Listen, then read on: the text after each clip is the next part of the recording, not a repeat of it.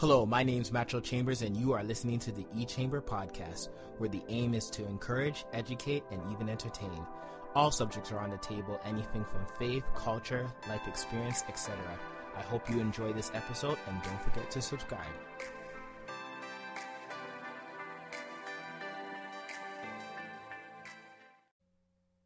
Hello, you're listening to the E-Chamber podcast, and I'm back from break.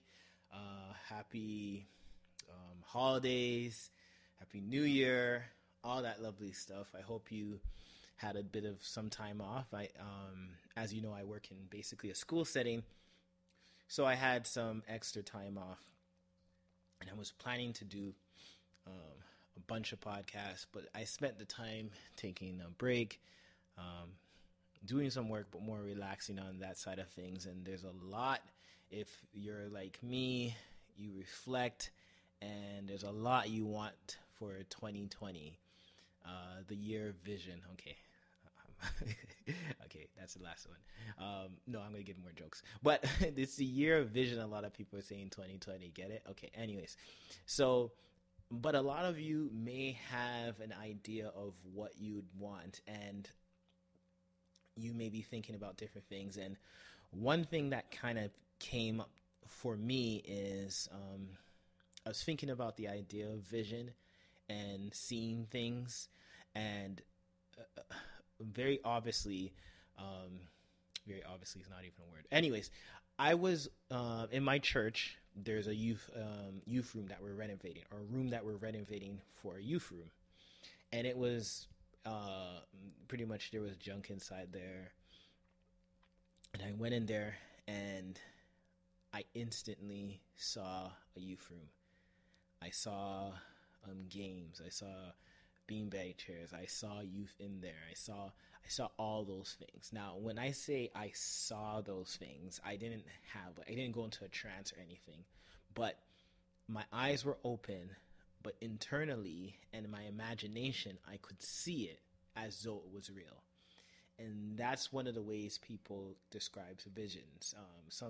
For a spiritual sense, sometimes people do actually have visions, where you go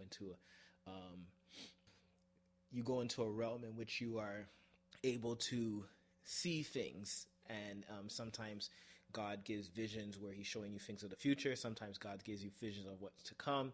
Sometimes that happens. But all of us, if you think about daydreaming, you may have some visions in your mind of things that you see. And you may think, okay, Matro, what's the point of all this?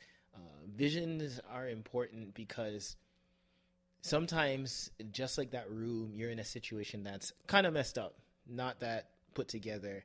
And, it's hard to keep working on things when you don't have any hope, you don't have any desire, and you don't think things are going to get better. And if you don't think things are going to get better, you're not going to really work hard at it.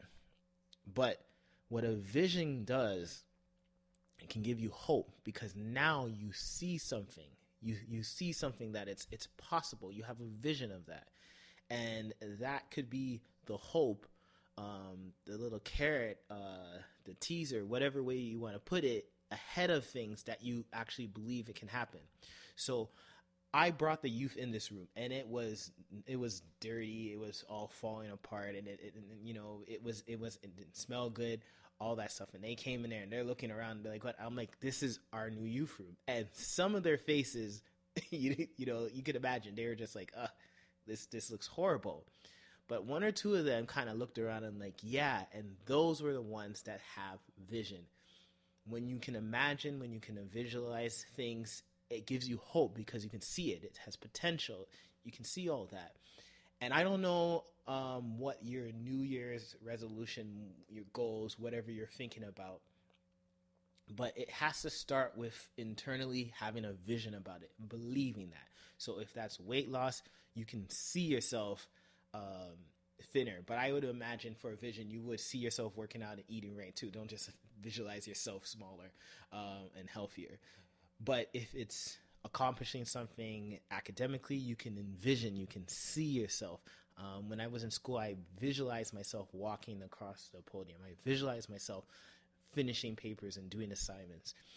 Whatever it is, it could be a relationship. You have to have a vision. And that vision is what drives you, that belief that it's going to happen, because visions can almost appear real. When you talk about spiritually, there are people biblically who experience visions where it is they experience it as real as you and I are here in front of them. Although it's something that's happening spiritually, we can argue that it is real because it's spiritual. But within our natural realm, you're not experiencing the same thing. But a vision kind of gives you that snapshot of things. And I think that's important when it comes to the challenges we face in life. And just like that room, it's not finished yet. And there's been hiccups along the way, and there's been challenges. But the major thing that is driving me and driving everyone around that is the vision. So when I get some people to do some fixing of the walls, they start doing that, and they can envision it. They're like, yeah, I can do that. That's easy. And they start doing that, but they can visualize doing it. It's not just at their job. But very few people will engage in something that they feel is hopeless, and there's no way to fix a situation.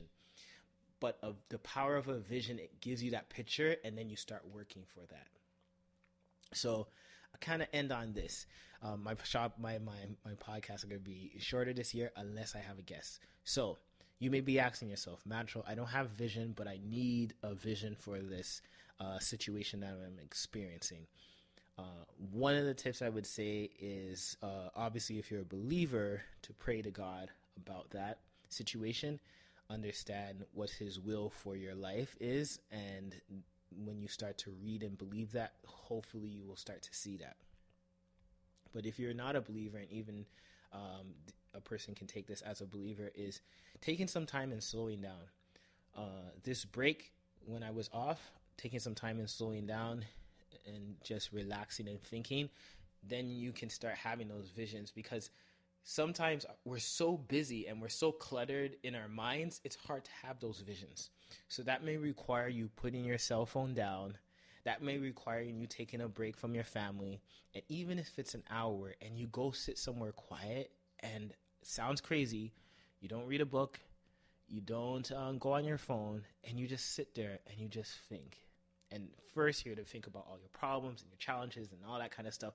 But hopefully through your thought life, eventually you're going to start thinking about, well, what would that look like? You may be somebody who say, I want to, do better in school. Well, what would that look like? What would that, picture that? What would that look like? How would it feel like to get an A? How would that feel like, what would that look like? Start to visualize yourself, and you start to consciously make an effort to think about those things. It could be a relationship. Maybe you're married.